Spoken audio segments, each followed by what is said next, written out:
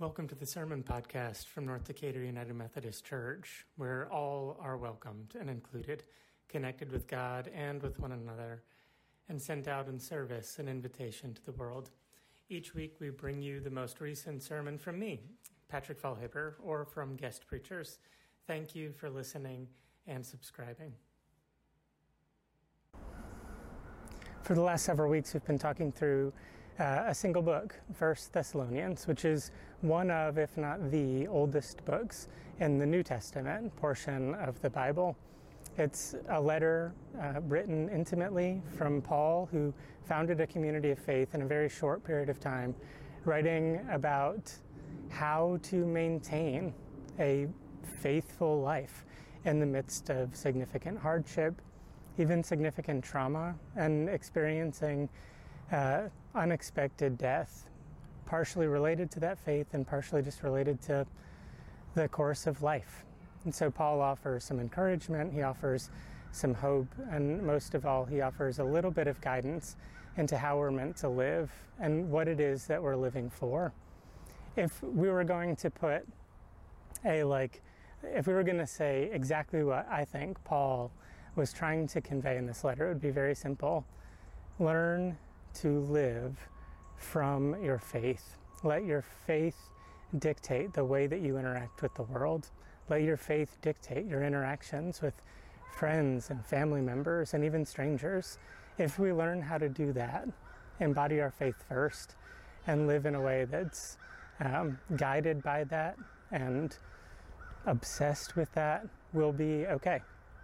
And we'll have the stamina to be able to endure through it, not because of any strength that we have, but because of God's strength in us. It's a gift, and it is significant. And that really is the thesis of that letter to the Thessalonians, the first letter that we have to the Thessalonians, that there are good things in store for those of us who are able to put our trust in the presence of God and lean into the grace poured out by God, learning how to orient our lives through that same lens. And so we've been having Bible studies on Tuesday at noon and Tuesday in the evening, and we'll be offering some new small groups to start in Lent next week. And so I hope that you'll be aware of those, because we'll be exploring all sorts of wonderful things together.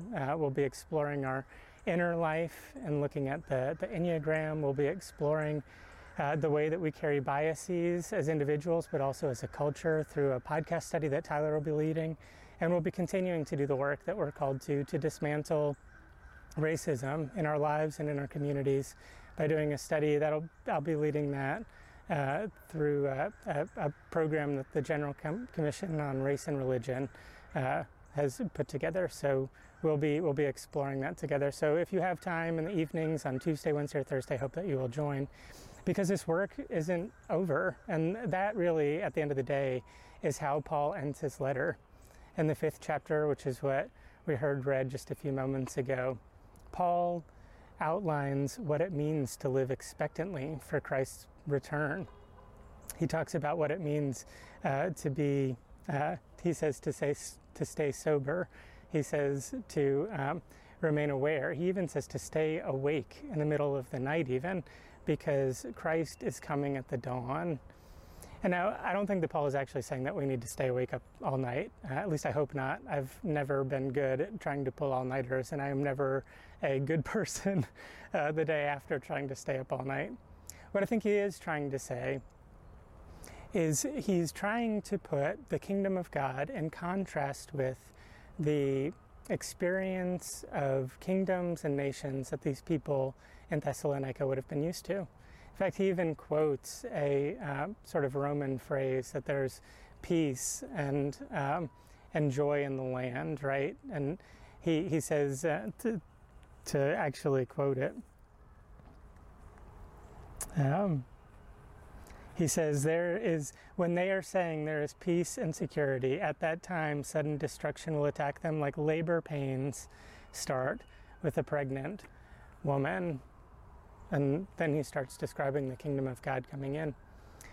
Now that phrase is something that the Romans would have used. That's something that the emperor and the army would have maintained, that sense of peace and justice, often maintained through the use of a sword and through violence. And so the idea of peace and justice under Roman occupation, or even living peaceably within the Roman Empire, is built essentially on a fundamental mistruth that peace can be maintained through violence.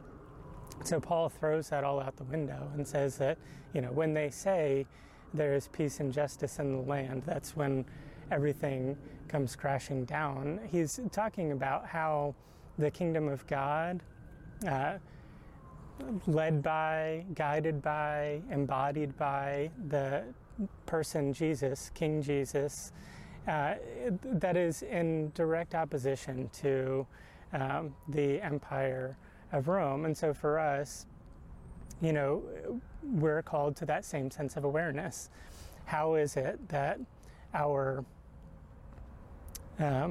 small sense of us versus them keeps us from really being able to anticipate the kingdom of God, where all people are beloved children, and where righteousness and goodness and love and mercy actually do reign? Will we actually enjoy that? Those are questions that we have to ask ourselves, because many of us like the positions that we have of authority over others.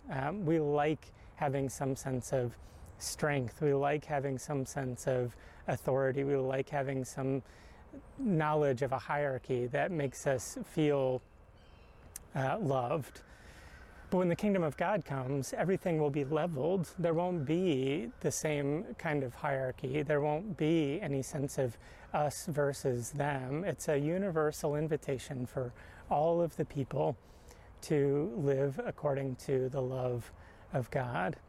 And now that is, and I hope you hear it, as a gracious invitation, that you are good enough. You are just as you are. God loves you, and God wants you to be a part of this story. And God is calling out to you because of who you are. You are uniquely situated to bring new life into the world, and that is a gift for you to carry. I hope you hear that as a gracious message that it is.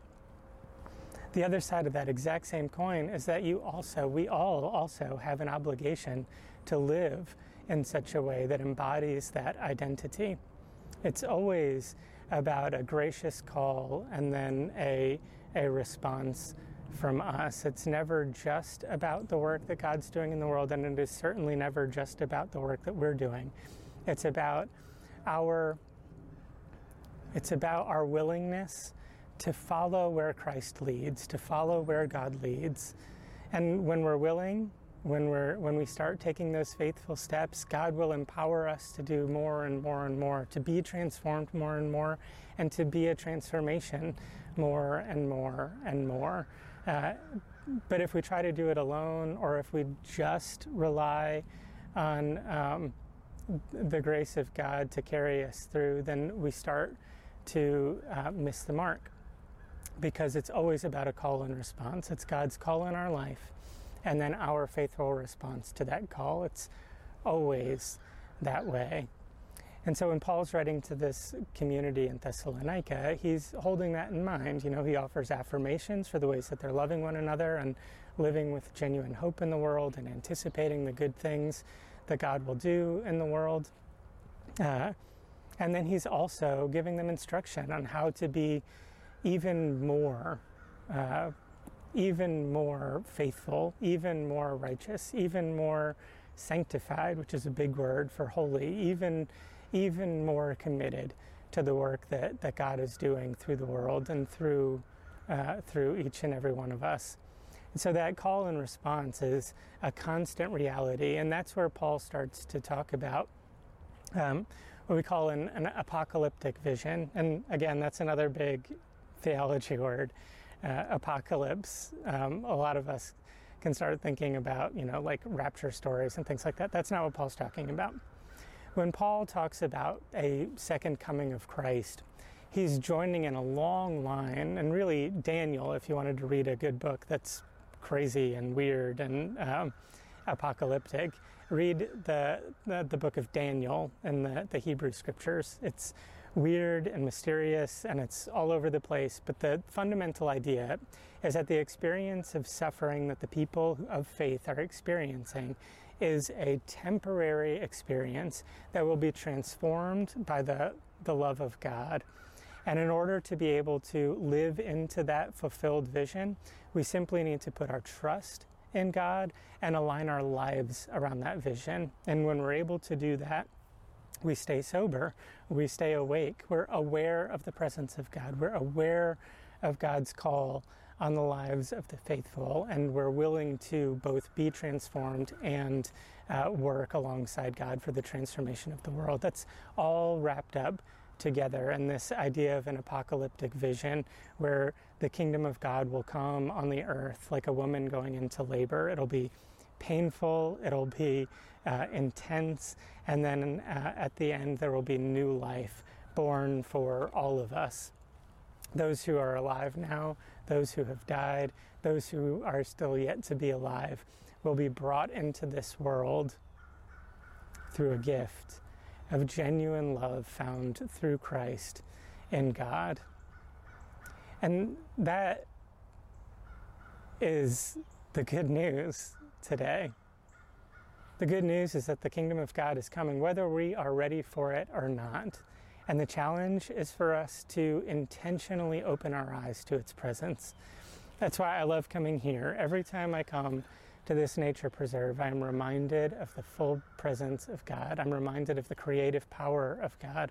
I'm reminded of the Spirit's capacity to enliven creation. Even now, there are little shoots starting to come up in the ground, that reminding me that spring is on the way, that new life is coming, that darkness is beginning to recede into the distance, and on the horizon, new life is coming. These seasons teach us that, and Paul's letter teaches us that.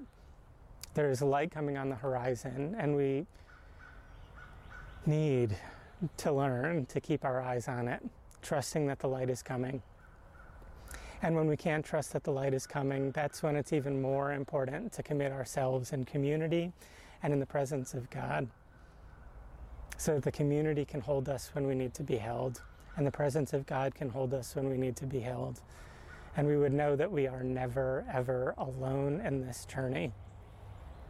You are a beloved child, and I hope that you can see the light dawning. It is coming. It is currently washing me out. The sun is so bright, and I love it. And I am so grateful for y'all. And I'm grateful to be stepping into the season of Lent with you. Again, be looking for small group opportunities. They are starting this week, so please do come and, or not this week, they'll be starting next week. So please do sign up for one of those, join us for one of those as we all seek to be transformed by the presence of God over the next 40 days.